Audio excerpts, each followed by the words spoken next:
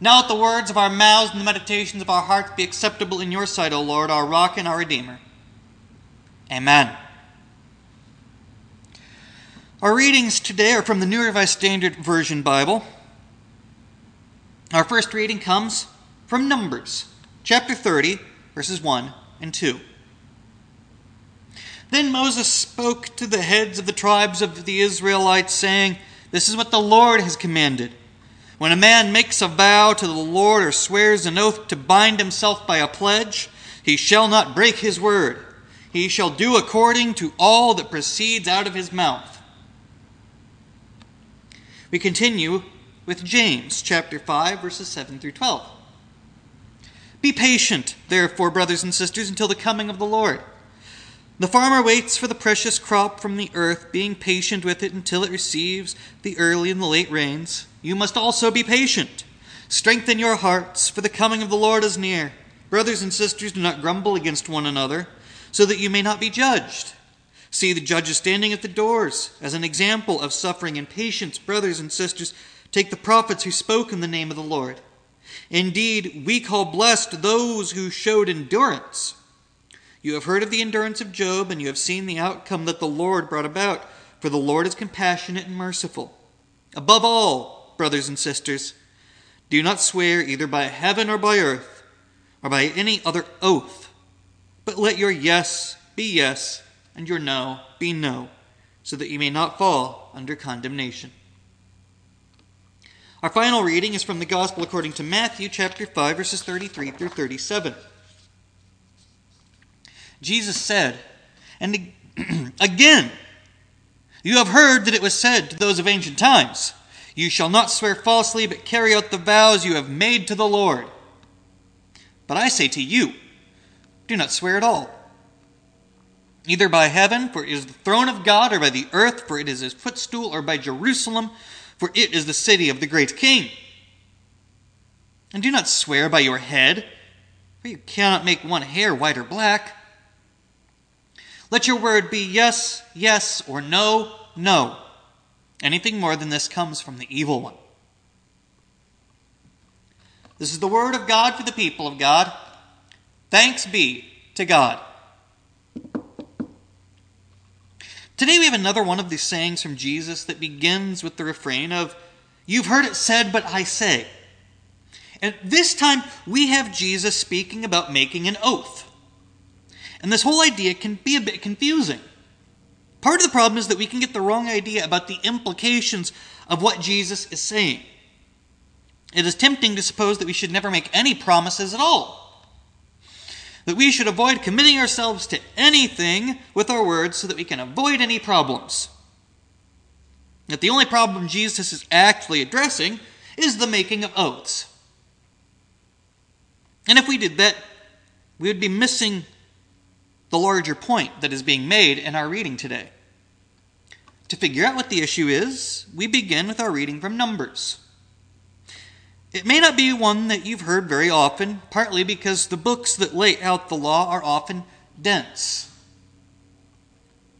It jumps from section to section, problem to problem, laying out prescriptions for what should be done, what punishments are, and they are not always terribly memorable compared to the narratives that we have in other sections. Numbers is no exception to this. Here we have Moses instructing the Israelites in the law and about oaths. And this is just one section out of a handful that speak about making an oath. And the idea that we get from all of them is that you shouldn't swear falsely, and that if you make an oath, you must keep it. Whatever pledge it is that you have made, an oath is binding. In James, we hear that people shouldn't be grumbling about each other, and that people should be patient waiting on the Lord, and they should have endurance. But above all, they shouldn't swear by heaven or earth, or have any other oath made. One should let their yes be yes and their no be no. Why? So that you don't fall under condemnation. Why would they be condemned? It's here that we come to our gospel account from Matthew. Jesus says that our word should be yes, yes, or no, no. And if they are anything more, then it comes from the evil one. Or, you might simply read it as having roots in evil intentions. So what does this mean? Is this forbidding us from making any promises? That we should never have any kind of vow? That we should never give our word? When we look at this in more detail, one idea that we get is that this is about the way that we treat our word. An issue that we can have is if we aren't sure we can uphold a statement, we shouldn't be making promises about it. That if we have to make a show of our oaths so that people trust our word, we already have a problem. Because we discover that we are making these extravagant shows because people aren't taking us on our word. Because people don't see our yes as yes and our no as no by themselves. Why else would we need to go the extra mile to make an oath but because we're not trustworthy? We need something more than our word for people to believe us because we haven't instilled trust with our word. And this is where our real problems begin. I don't think the issue at hand is people swearing oaths in general. The problem at hand is that people are swearing oaths because it's the only way anyone will believe them. Worse than that, some people are using oaths as an extravagant way to make it seem like they'll keep a promise that they have no intention of keeping. Later in Matthew, Jesus calls out those who would try to get out of keeping an oath by trying to weasel their way out, using any number of technicalities.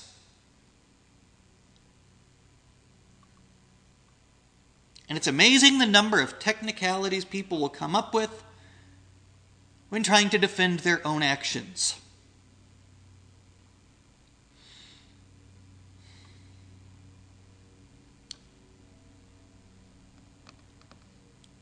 We start to get an understanding at this point that there's little point to swearing these extravagant oaths. Especially if you're swearing an oath on things that you have no control over. You can't change a hair on your head, why swear by the hairs on your head? James echoes this by reminding us that we need to let our answers be clear and to gain trust so that we are always simply trusted by our word. In short, don't get yourself into situations where you have to do anything more than give your word because it means you're already not trusted. Your word is already pretty much worthless. That's a pretty big issue that we can easily mistake for something else. We might ask if now we shouldn't make any sort of promise because we might be held to account if we fail to keep our word. But the more important part is that we should not be out making promises we aren't sure we can keep. It is better to say that you cannot make a promise than to make a false promise. It is better to say that you can try rather than making elaborate pledges to get people to trust your word. Instead, make sure that your words are always true and people will always trust them. This is the core of the way Christ is interpreting the rules about making an oath. That we shouldn't get ourselves into situations where people don't accept our word as our word. We shouldn't convince people by having to use extravagant means because our yes is no longer yes and our no is no longer no, that we cannot give a simple reply. And if we can't, then there must be something going on.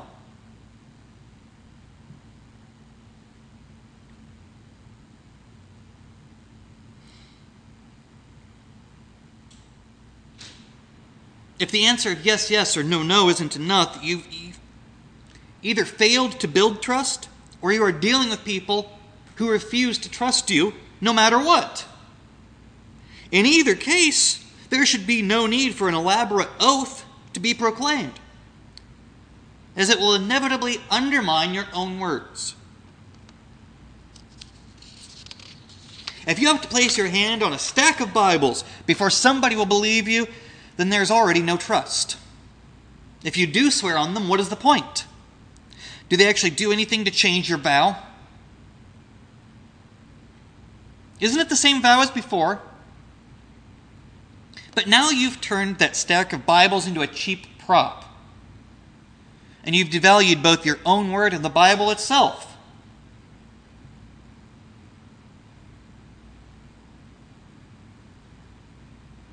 Because it becomes a showpiece. People are doing the same thing when they swear by the altar. They swear by the gold on the altar. They swear by the temple. They swear by the heavens or the earth.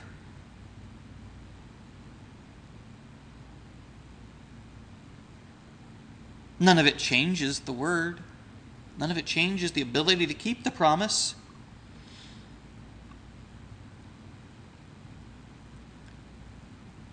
But it shows the extravagant ways that we are willing to try to convince others. And we cheapen everything in the process.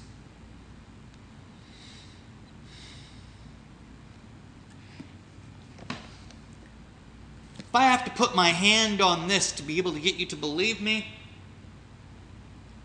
then there is no trust. And the moment I do, I'm showing a great disrespect. Because if I place my hand on the Bible and say, I swear by this Bible, I will keep my word, I'm telling you that my word by itself isn't enough, meaning that's not enough for me. And I'm also telling you that I'm willing to turn this into a prop to get you to believe me. I'm willing to turn it into a showpiece. And it's nothing more than that.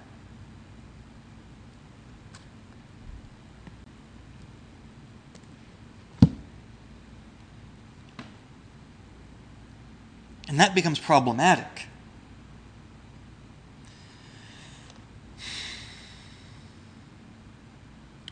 And that's the warning that Christ is giving us. That all of the oath-making using props and fancy words is just a show for those involved. It doesn't honor the law from Moses saying that you need to keep the words of your mouth, because your words have become convoluted and confusing. James points out that we condemn ourselves when we make a show out of our pledge because we have not let our words be enough. Jesus is telling us that if our word isn't enough, that we already have bigger problems to solve. And this in turn is a call for wisdom. This interpretation of our making an oath isn't just a simple rule about not making them at all. We must avoid that trap, just as we need to avoid the trap of making extravagant oaths or making promises we either can't or won't keep. Because our word is the strongest bond that we have. And if we are going to be effective witnesses of Christ, we must be honest witnesses. Part of being honest is making sure that we are honest with expectations and honest in how we deal with others. If we cannot be believed in small matters, how much more will we not be believed in larger matters? If someone can't trust your word that you will do what you say, how much more will they doubt when you speak of your faith? If we are going to be followers of Christ, sharing the message of Christ, then we should be trustworthy. We should not be known for our double talk and our unwillingness to keep a promise. We should not be known for being two-faced. We should not be known for our favoritism or our discrimination. We should not be known for sharing information that we know is not true. We should not be known for sharing convenient lies simply because they reaffirm something we already believed. We should not be known for cherry-picking what we say and do instead of simply being honest about what it is we are saying and doing. We should be known that when we say yes, we mean yes. We should be known that when we say no, we mean no. And that when we say something, when we say anything, that we mean it. When we say we will do something, that we need no oath to bind us, because our word is our bond. That we don't have to swear by the altar, the heavens, or by the hairs of our heads, because it will already be assumed that our word is enough. That's the message I hear from Christ.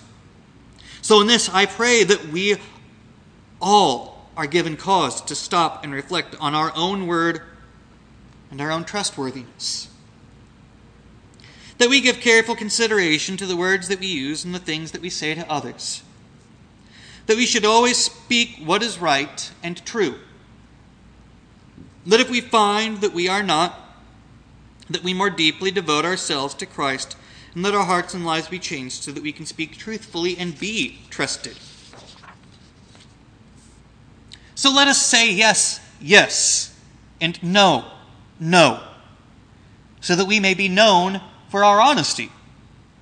Let our words be true so that when we speak of our Lord, others may know his truth as well. And may we always walk faithfully and honestly, because we walk in the Lord all the days of our lives. Amen.